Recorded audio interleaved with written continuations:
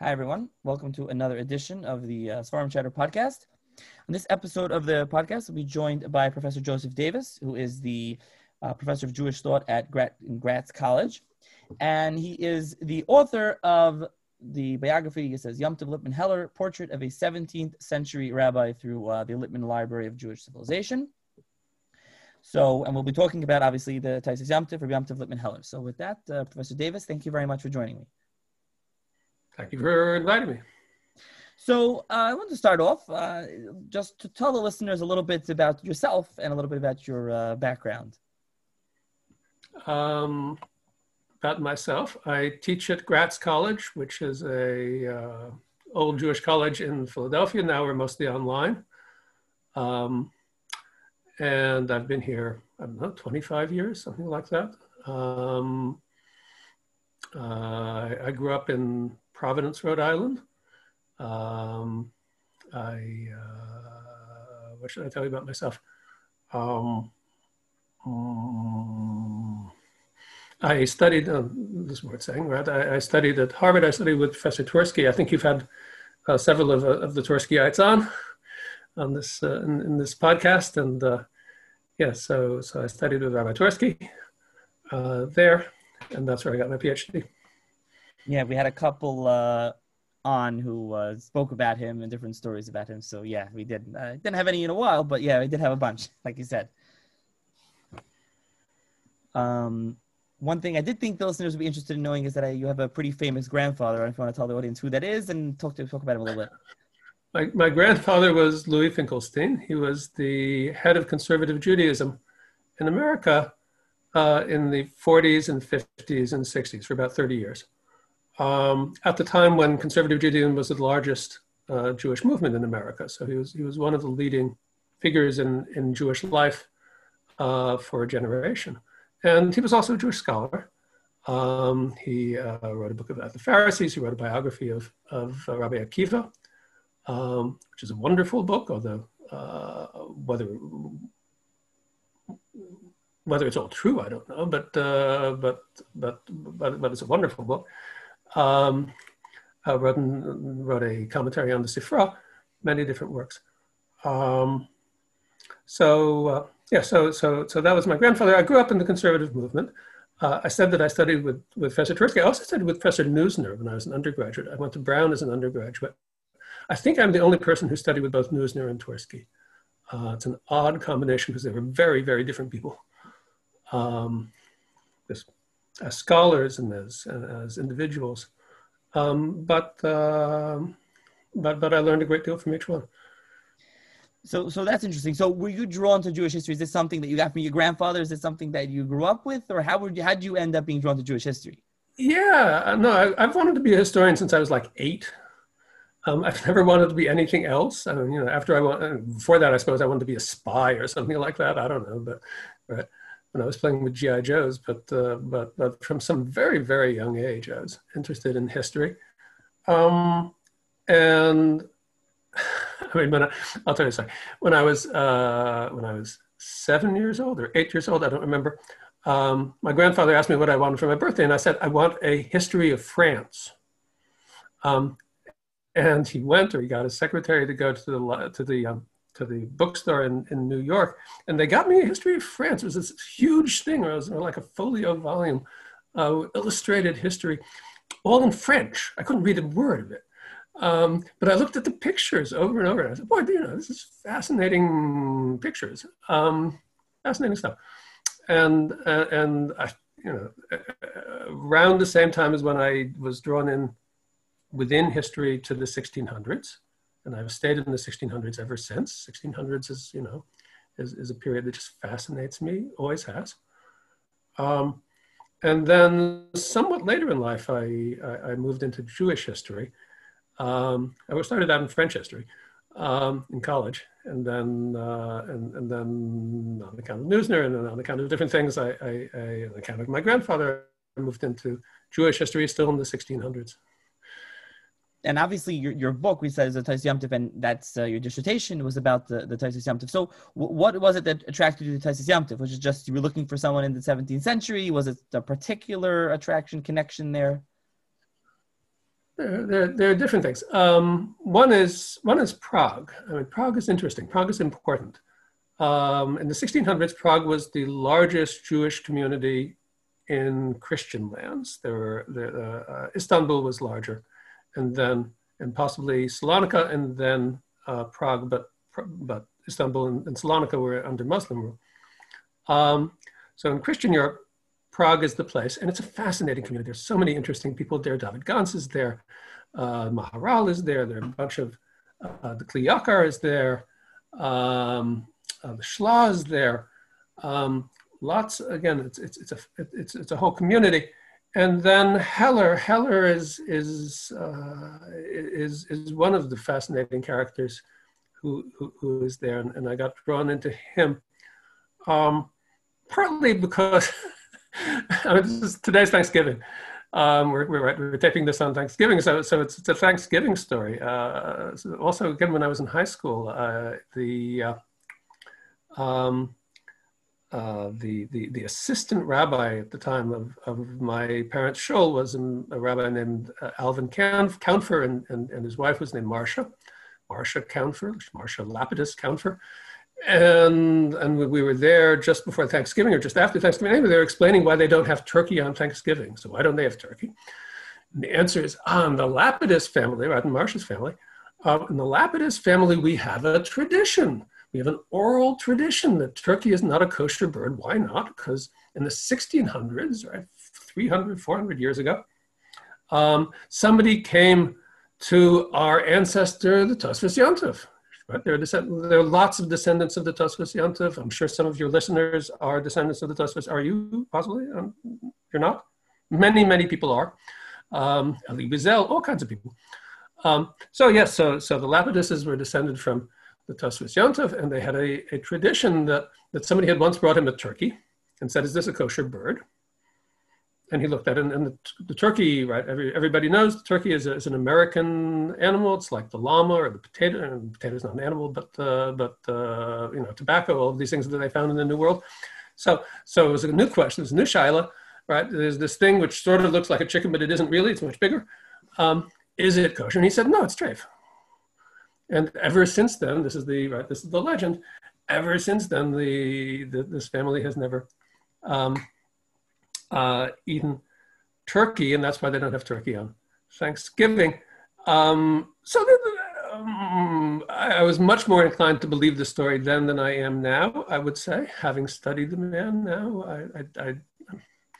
I don't think it's a very likely story, but it shows in a certain way that he's living in an interesting time, and he's an interesting character, and also that it's remarkable that people know that they're descended from him. That's not true of everybody in the 1600s by any means. How do you explain that so many people? Is it just are they just claiming it, or do they really know? They really said. Well, that's the other part of the story.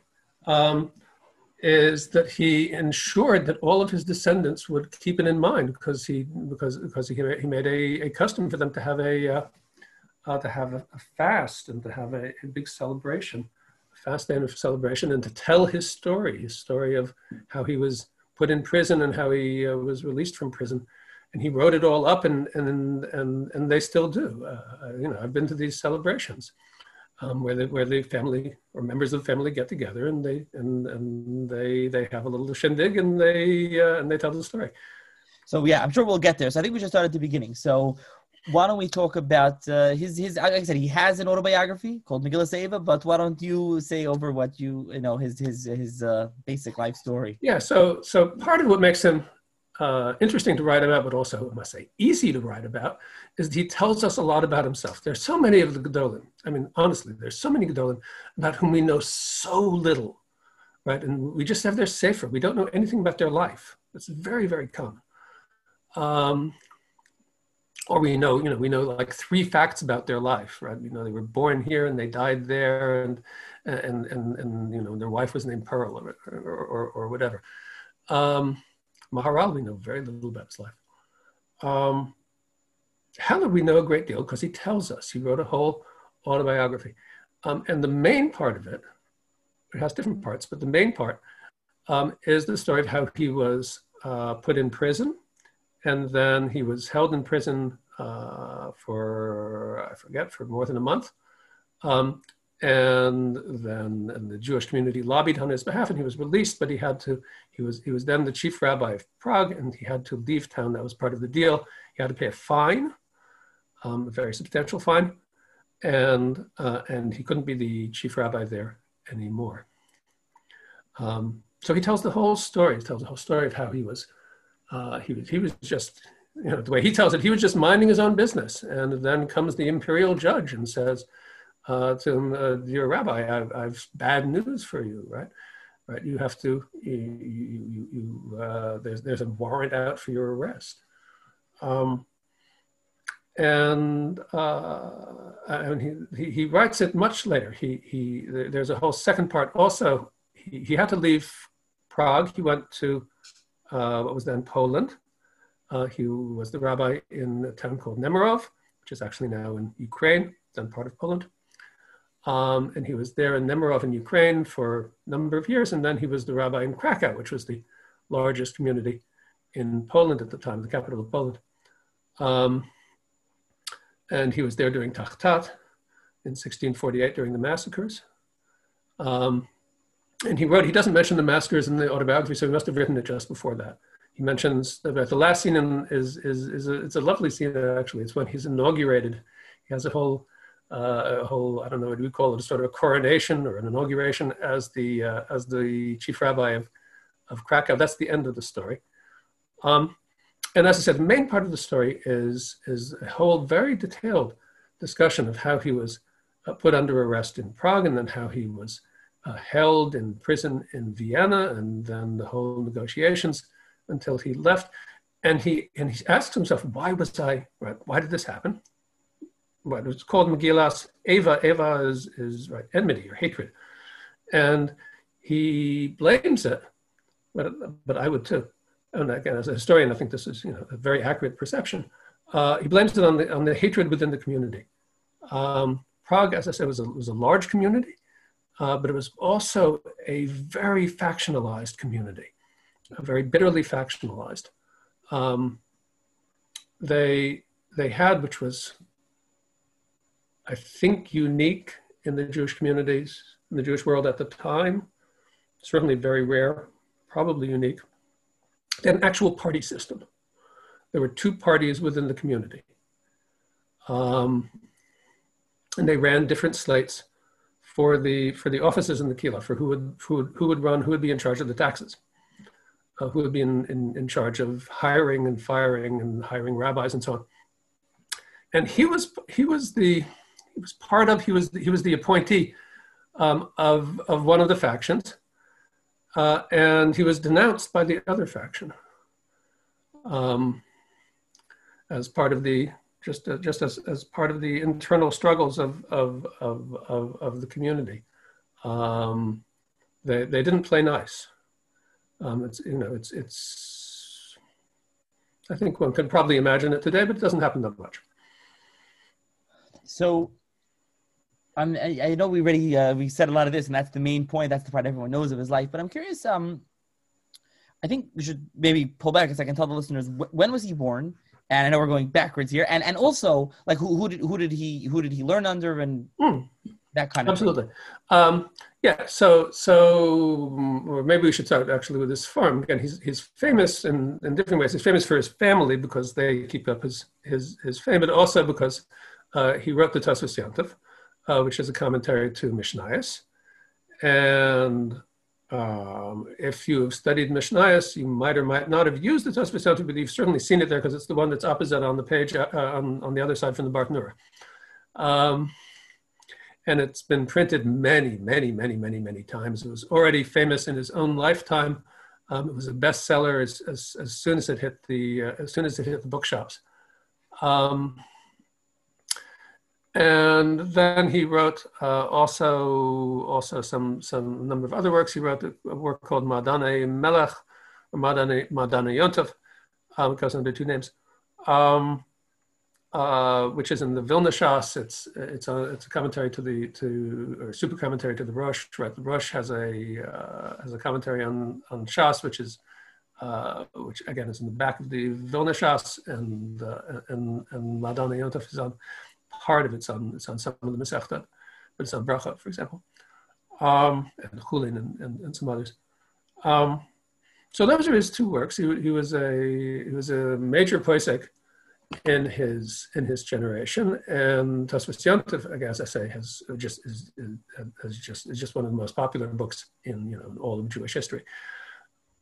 So who did he study with? Hang on, you asked that. That's good. When was he born? He was born in the 1570s, so he's just a little bit younger than Shakespeare, but he lived longer.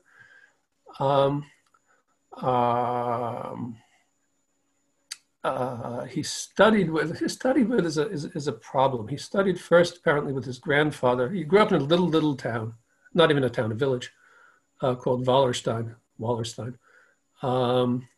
which is in southern Germany, and that was a place that's so small it surely didn't have a yeshiva. It probably didn't have a school.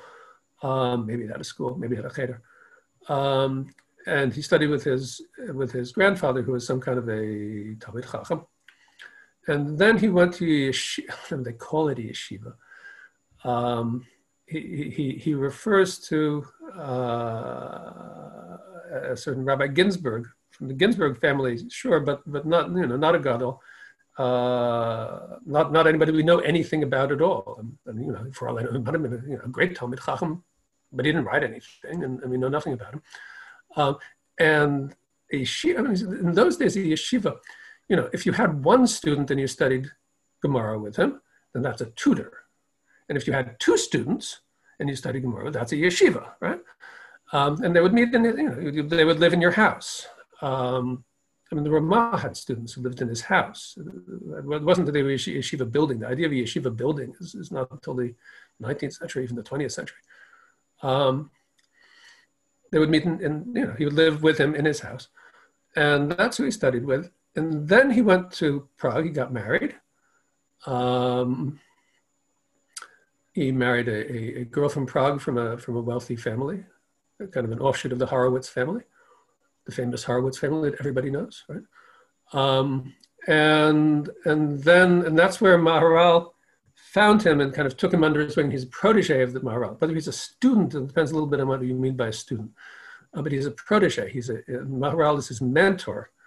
Not necessarily his Rebbe exactly, but very much his mentor. Maharal was the dominant figure in the community at the time when Heller was just moving in. He was the boy from this little town. He moves to the big city. And he's kind of an Ilui, and people are impressed by him. He knows Shas like nobody. And they make him a dayan.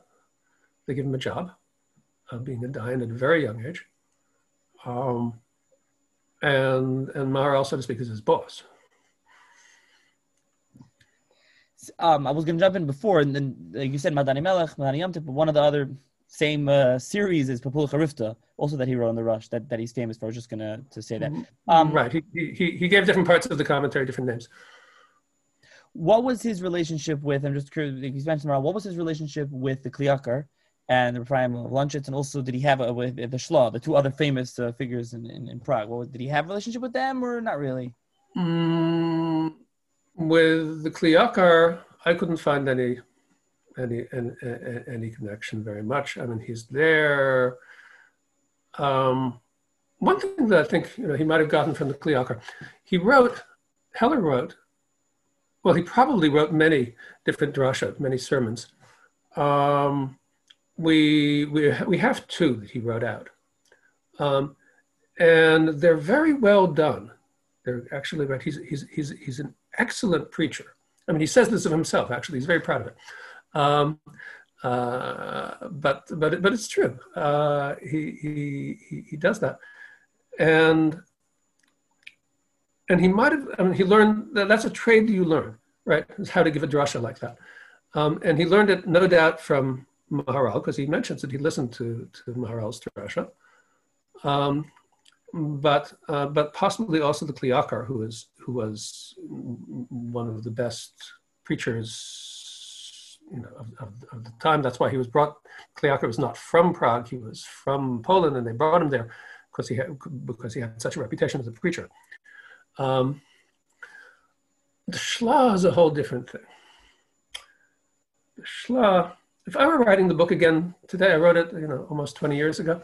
So I've had a little time to think about what I got wrong, and other people have told me also what I got wrong. So one thing that I think I would write differently is I put a little bit of emphasis, but I would put much more emphasis now on just the contrast between Heller and the Shla.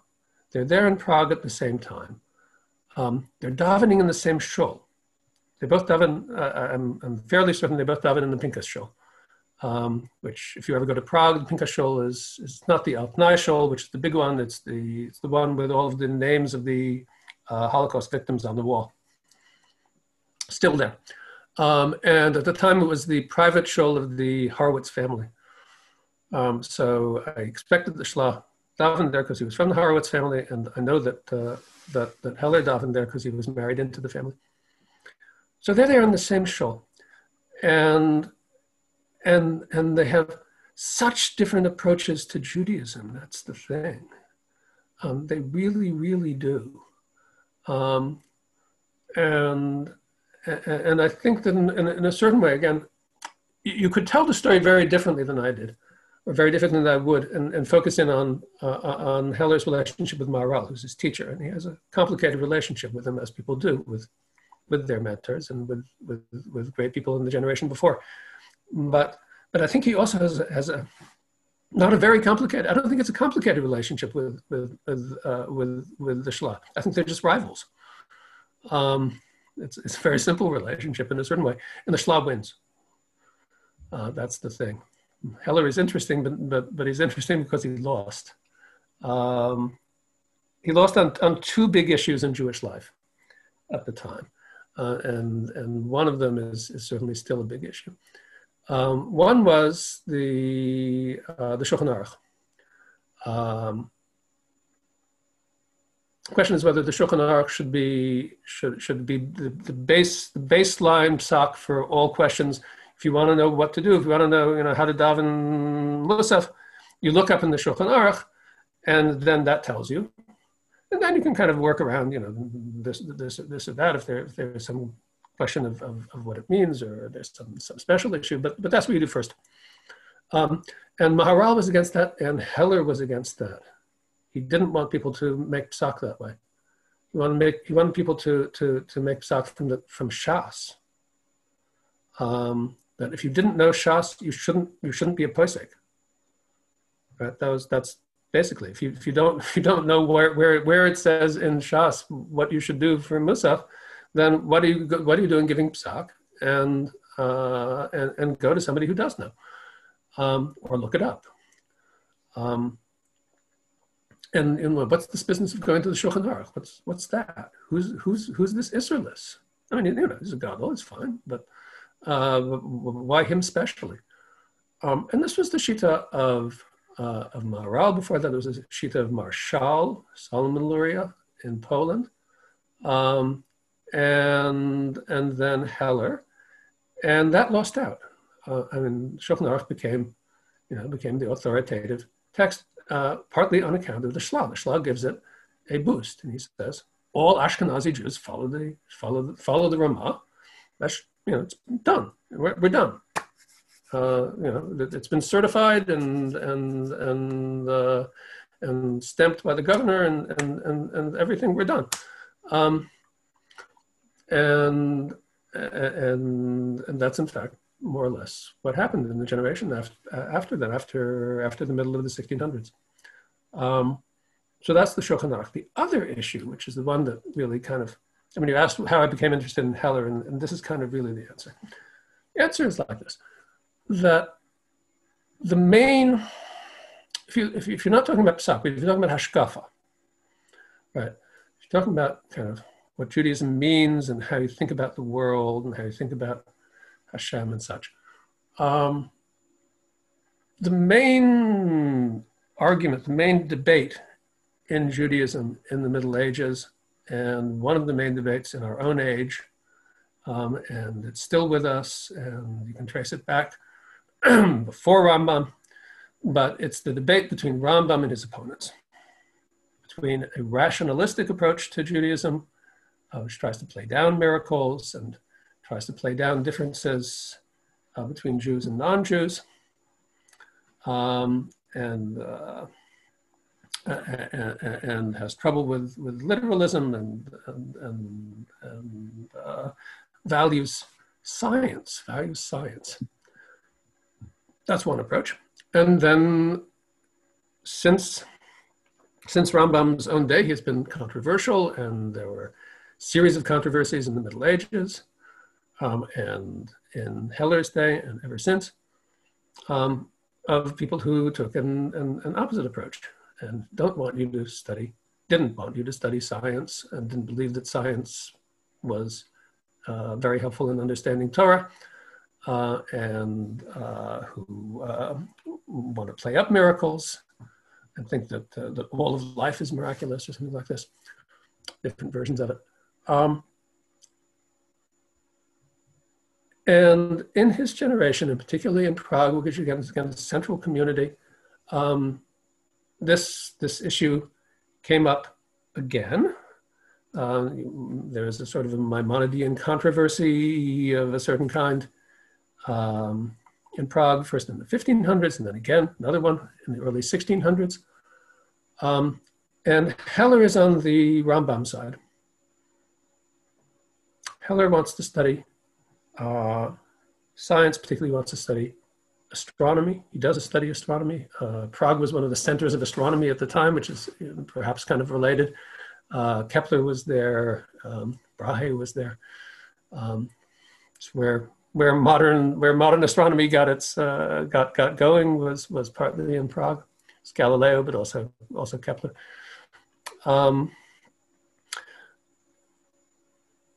Just credit where credit is due. Right. Who's Kepler? Kepler is the guy who figured out that the planets move in ellipses. So that was pretty smart. Anyway, Heller's there at the same time. I worked so hard to see whether they ever met, and I can get them almost to the same place at the same time. It's actually relevant in a way. I was during a pandemic. In the old days during a pandemic, if you were caught in the city, you were dead. That was a terrible thing to have happen to you. And if you had any kind of wealth or sechel, you would run away into the villages, which was healthier. That's where you could shelter in place, was in the villages. That's so different from today, right? It's a little bit scary, actually, right? I spent part of my life studying plague because it's such a big thing in Heller's life. And it comes up over and over in his life. And here I am, right, finally, God sheltering in place. And, it's just a thing that I'd only read about. And they did in the 1600s. I did not think I was ever going to do it myself, God almighty, things to be expert. Did they have plague masks? I know some of the plagues, they had masks. They might have. They had they didn't know about germs, but they knew about infection. And they blamed things on bad air. They had the concept of bad air. So they shut things down. He was once in Vienna, and the Jews were not allowed out of their houses for a month. When he was rabbi in Vienna briefly in the 1620s. Anyway, where was it? Right. So he and Kepler, I think, were in the same village. They had both left town, and they were there just down the street from each other. I don't know whether you ever met him. Whether he met him or not, he thought that it was important to study astronomy. And the Shla is at the other side of this. The Shla doesn't want people to study philosophy or science at all. And he says so. He says very clearly, right? He brings down a whole series of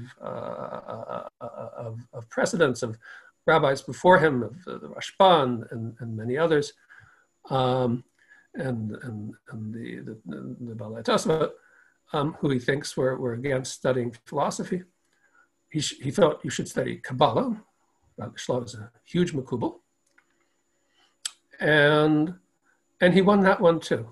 The Jews in Prague, the Ashkenazi Jews stopped studying philosophy for 100 years after the Shla. Whether it's on account of the Shla, this I don't know, but he was certainly one of the one of the main figures who was making that argument in that generation. And I think this is one thing that I didn't know when I wrote the book, and I'm not absolutely sure about it yet. And I haven't worked on Heller in a while, and I haven't done quite the research. Maybe some of your readers might know about it. I think that when he went into Shul, you could see who was on which side. How? Because the Shla thinks that when you wear a tallis, it should have an atara. Right? It should have a collar. It has to have a collar. And it has to, but it's a hitter. Right? It's a Kabbalistic thing. He thinks it has, the Arizal thinks that there are reasons why it should have why your tallis should have an atara. And the Tosfos Yontif thinks that you shouldn't have an atara. Again, I don't mean that you can't, or if you had an atara, it'd be possible. I don't think he thinks that, but he doesn't think of it as a good thing. He thinks that a basic tallis doesn't have an atara. That's not how you make it. Right? It's got the black and white lines, and there's different stuff with a tallis. To be clear, we're not talking about the silver atara, just in general a atara. A cloth atara. Yeah, exactly. That's what I want to clarify for everybody. Yeah. Right. And a silver atara is also a hitter, but I don't think the Shla mentions particularly they should be made out of silver. I think his idea is it's sewn on, it's embroidered or something like that.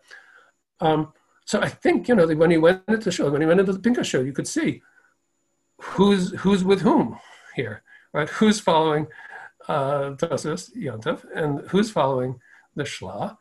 And they've picked sides in this community, which is factionalized. It's a community where the leadership group hates one another.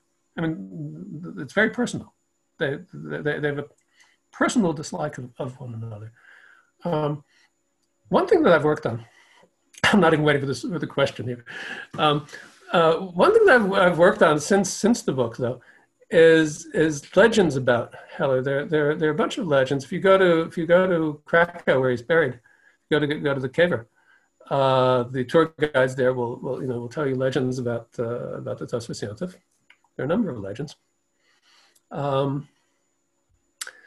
and there's one which nobody tells anymore, but it's recorded. There was a character, Rav, named Pinchas Katzenellenbogen from the Katzenellenbogen family.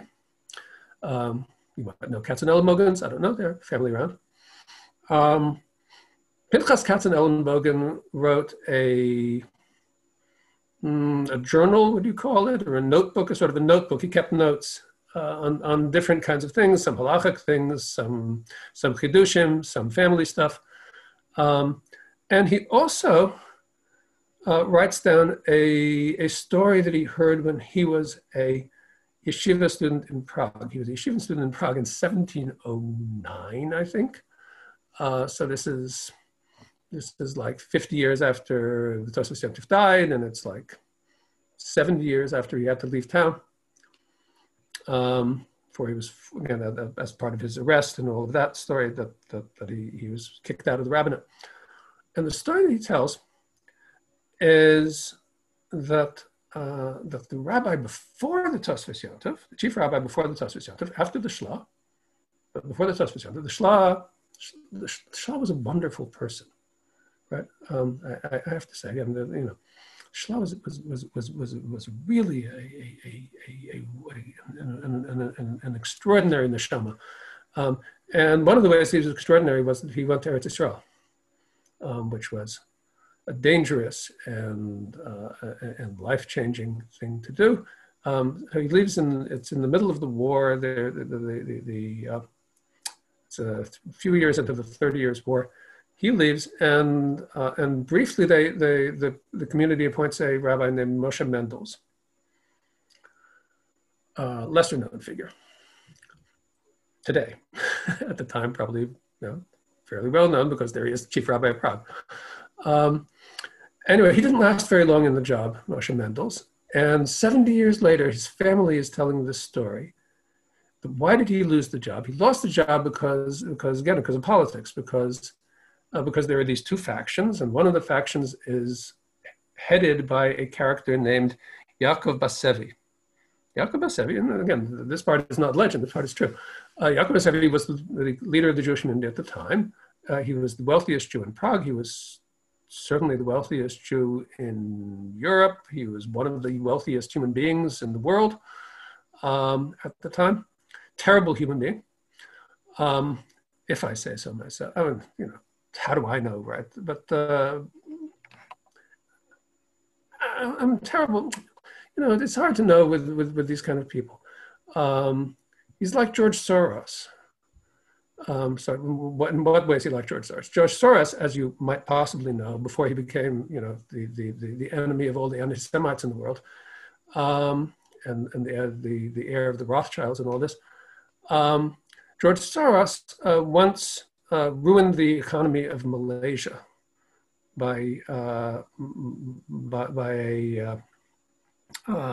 shorting their currency, and he was just making some money. But the people in Malaysia didn't actually see it that way because their economy went down the tubes for like a year or two. Also in Indonesia, which was next door. So Basevi is like that. Basevi caused an inflation throughout Germany, and people just lost their shirts because money was worthless.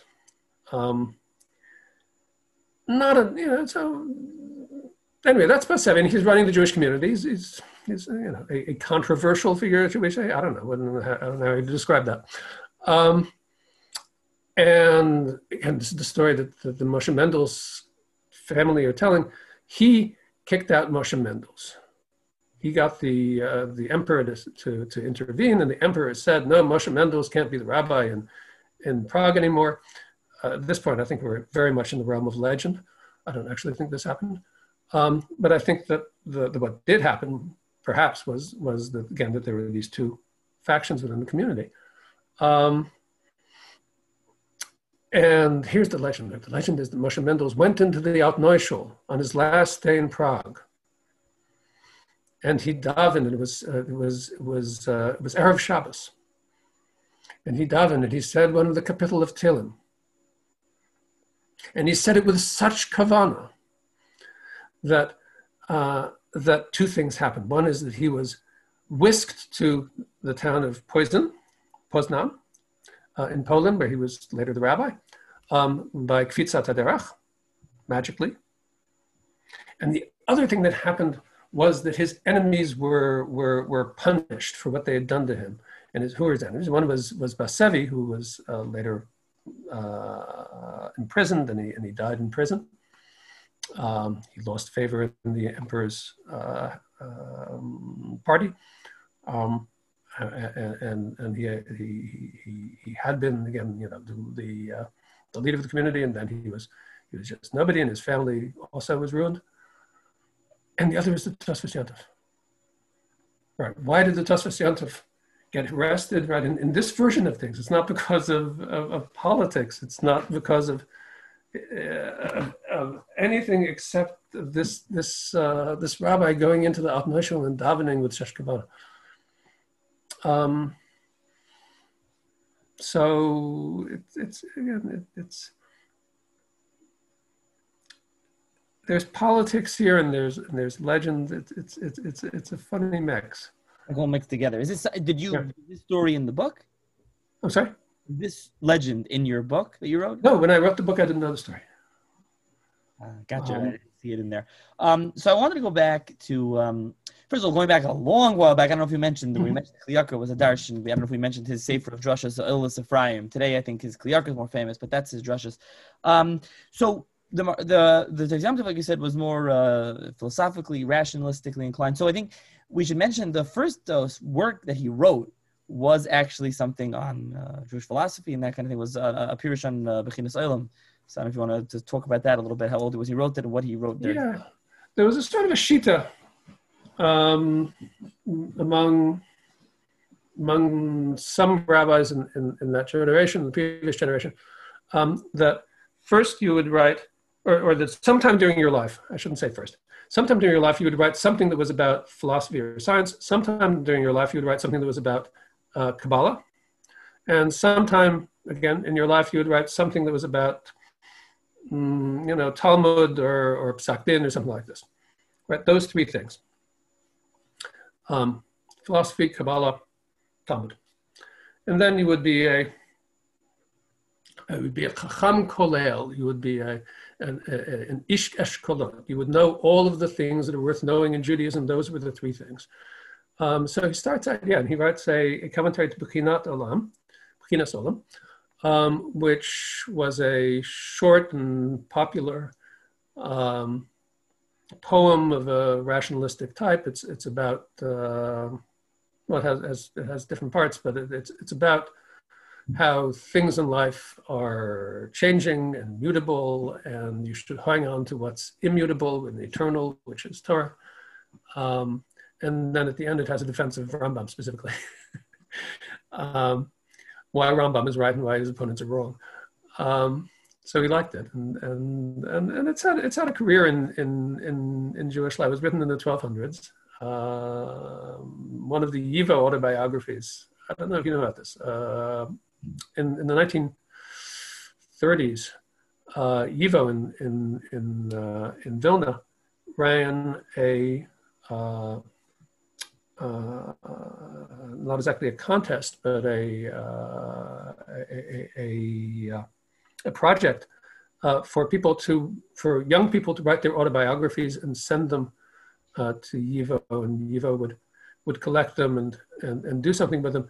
Then came the Shoah, and the autobiographies kind of just sat there until they were resurrected many years later. So for example, one of the boys there is a yeshiva bachar, and he's studying Bechinas Olam, just to improve himself in life. So Tosfos Yom Tov writes a short commentary on that. It's anonymous because it's a little bit chutzpah for him to publish something at age 18. Honestly, that seems to be the thought. Although possibly, honestly, the other possible thought, I forget if I wrote this in the book, is the other person who publishes things not under his name, and it's for an 18-year-old it's nothing, but for a grown scholar it's very extraordinary. Was Maharal. Maharal published some of his stuff anonymously, which, again, for a scholar of his stature at the time was very. Maharal was a genuinely humble person, seemingly, just self-effacing. Doesn't want people to fuss over him. Doesn't necessarily think very much of himself. Is unsure of himself, and perhaps in certain kinds of ways. Heller is the opposite. Heller's tremendously sure of himself, and the opposite of self-effacing. He writes an autobiography, right? He's self-publicizing. But at the beginning, this book he published anonymously. Then the next thing it was a commentary on Bachi's commentary on the Torah, Bachi Ben Asher, which is sort of Kabbalistic and only part of which actually survives, and it was published not so long ago. And then then he writes the Tosfos Yom Tov, right? He's in his 30s when he writes the Tosfos Yom Tov. Starts when he's about 35. And I think your book has a list of all his works, if I'm correct, right? I think, yes. Yeah, so that people can refer to. So I think we touched on all in the beginning, but I guess to come full circle here, and Megillas Avli talks about his arrest, and we already mentioned that he goes to jail, etc. So the basic story we said. So at that point, once I guess I'll just fill in. quickly he was let out of jail, and he was exiled to Prague, and he left, and like you said, he entered Nemirov, and he ended up in Krakow, chief rabbi. So, the interesting thing is, because of that, he, like you alluded to, his descendants have this fast and this Yom Tov every day.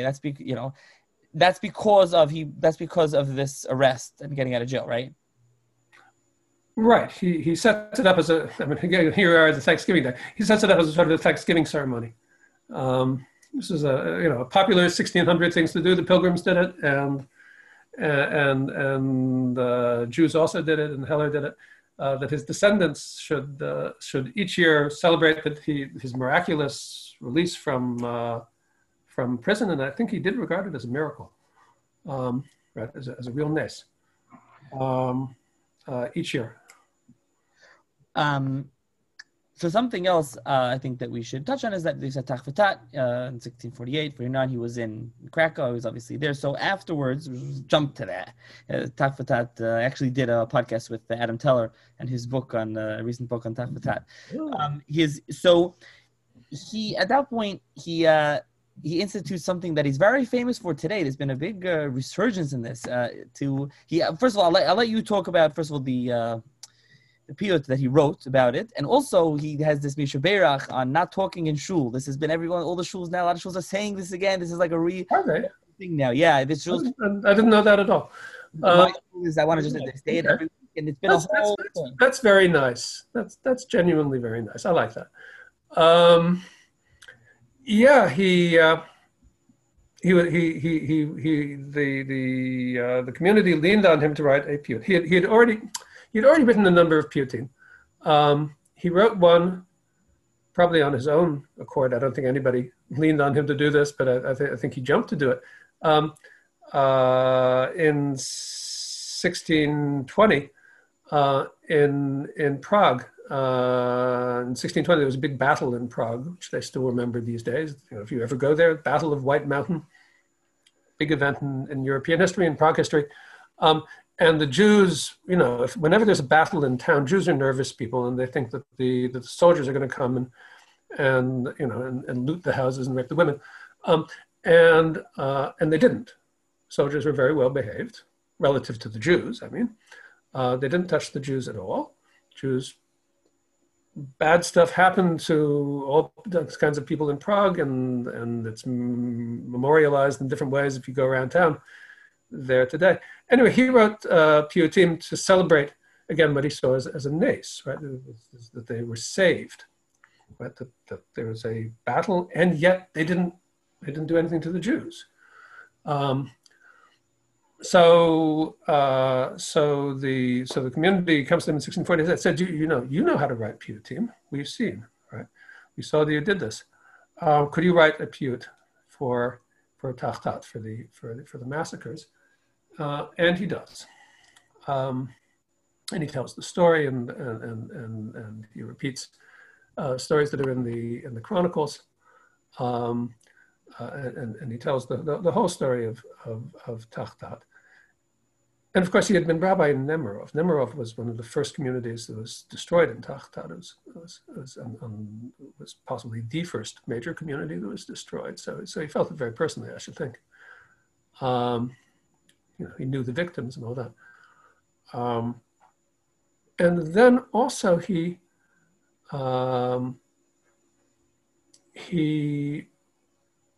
instituted a new rule, a takana. So this is another thing that you learn from Maharal. I'll take a minute with this. Maharal has a very strong notion of what a Rav should do, what a Rav should be like. Because there are plenty of Rebbeim, certainly then, probably now, who say, my job is I work in yeshiva and I teach Gemara. And somebody comes to me once in a while for a psak, and I give psak, and I'm done. That's all I have to do. That's my job, right? I teach Gemara and I give psak. And in his day also, that there are many rabbis in the professional rabbinate who thought that was pretty much their role. And Maharal takes a much wider sense of what it means to be a Rav. You have to be you have to be a spiritual leader for the community, which goes beyond teaching Gemara to teenagers, and it goes beyond just giving psak. Right, and when you preach, you don't just make it like a chiddush or a pilpul, right? You should be preaching in a way that's going to touch people's souls. It's almost kind of like a rebbe, like a Hasidic rebbe. And also that takanot are a thing, that the community should be making rules. Should not just be enforcing the rules of how you say musaf and whether a sukkah has enough walls. Sometimes you have to make new rules. So one thing that bothered Maharal, and it's bothered many rabbis since I don't know when, and to the present day, and the Christians have made fun of it for at least 1,000 years, is how much Jews talk in shul. Right? Jews have been talking in shul since forever. It's strange, and they can't be stopped, but Maharal but Heller thought that he had a good approach. There were different approaches in his time. There were some places where they would fine you money, right? If the gabbai caught you talking, then you had to pay a fine. So that probably cut down on it somewhat. He didn't want to do that. What he wanted to do is, in a much more positive vein, was to say mishaberach for people who don't talk. Also, it occurs to me, I didn't say this in the book, but it does occur to me, that if you're concerned about women talking during shul, then the idea of having the gabbai go and put fines doesn't work. Right? The gabbai is not going to go into the women's section and fine Mrs. Basevi for talking to her niece. Not going to happen. Yeah, although I imagine that the issue was, it's just knowing from today that men, they were worried about, every tefillah. So what's interesting was, so he institutes this is after Tach V'Tat. So does that mean, the legend has it, everyone, that he says that is why Tach V'Tat occurred. As you say in the book, that's not necessarily the case, right? No, I don't think he thought that at all. In the same way that, I mentioned that he was once the rabbi of Vienna, and while he was there was a plague. Lo alinu, as they say. And there was a lockdown. After the lockdown, he preaches a sermon, and he also makes a takana there. And the sermon is about the takana. Sermon on Chayei Sarah. It's very nice. It's very worth reading. It's a beautiful sermon about Eliezer and Rivka. And the punchline is that when something good happens to you, you should make a takana. And when something bad happens to you, you should also make a takana. You should change something in public life. You should make some kind of gesture. You should eat turkey, so to speak. Right? This shows that that something is happening that matters to you. Each year you should do this. So yeah. So in Vienna, he made the rule that they would read a Musar book called Orchot Chaim, and that they would divide it into pieces, and they would read a little bit before Pesukei de Zimra each day. I'm sure he didn't think that the plague happened because they weren't reading Orchot Chaim each day. That's silly. But it's a way of responding to it, right? It's a way of saying the things that happen for a reason, and they matter, and we should respond to them by trying to make the community better. And similarly here, I'm sure he didn't think that the reason that thousands of people had been killed was because they were talking in shul. Really. There's a nice legend, actually.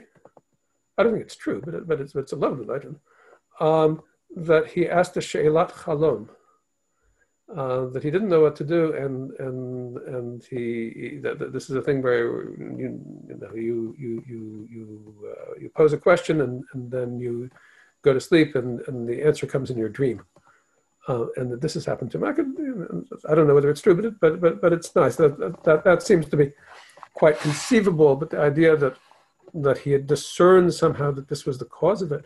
No, the thing that he thought was the cause was that it happened during an interregnum. The one king had died, and it was before the other king had been appointed, and so there was kind of a chaotic sort of lame duck period, so to speak, in Poland, and anything can happen during the lame duck, right?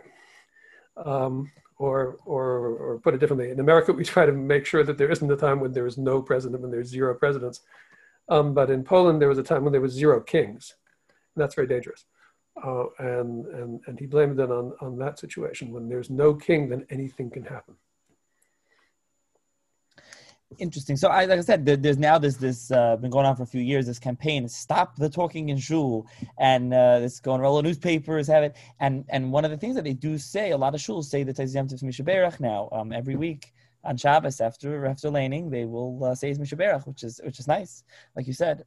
So I mean that's more or less. More or less. There's a lot more on Taiz Yom Tov that we haven't gotten to, but obviously people can read your book and as well as Miguel Seva, his autobiography. So just I guess to finish up, any current research projects or other works that you have published or worked on that you wanted to mention? Oh, thank you. I published a new book. Just this last spring, and if you look on the internet, you can find it. It's a text from the 1500s by a figure who is completely unknown. He's not in the Wikipedia. He's not in. I should put him up in the Wikipedia. I don't know why I don't. He is not in the Encyclopedia Judaica. A man named Eliezer Eilberg. Who is an interesting figure. I'm talking about somebody who's a follower of the Rambam or rationalist.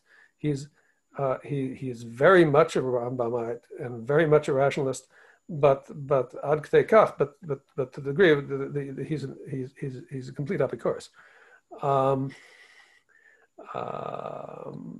So goes way beyond Rambam in terms of apikoros. So that was fun. And you published now, because the book is, you published the Hebrew text and the English. Yeah, it's as you say, it's a Hebrew text. Eilberg wrote it in Hebrew, and I translated it into English. And there's a Hebrew commentary which I wrote, and an English commentary. And the translation was done. I did it together with with another scholar, Magdalena Januszykova. There's a new generation. I'll say this just to say a word about Magdalena. There's a new generation of scholars coming up in Europe who are not Jewish, who have no Jewish connection in their family, and who came into Jewish studies just out of curiosity and out of academic interest, and they're doing amazing work. I was in Prague in the spring. They're doing amazing work there, and Magdalena is one of these. So we translated it together, and there's a commentary, and there are two works. One is this the skeptical work, which is called Eser Sheilot, and the other part is also an autobiography. Eilberg also tells the story of his life, which is interesting. So yeah, that's my most recent book, and then.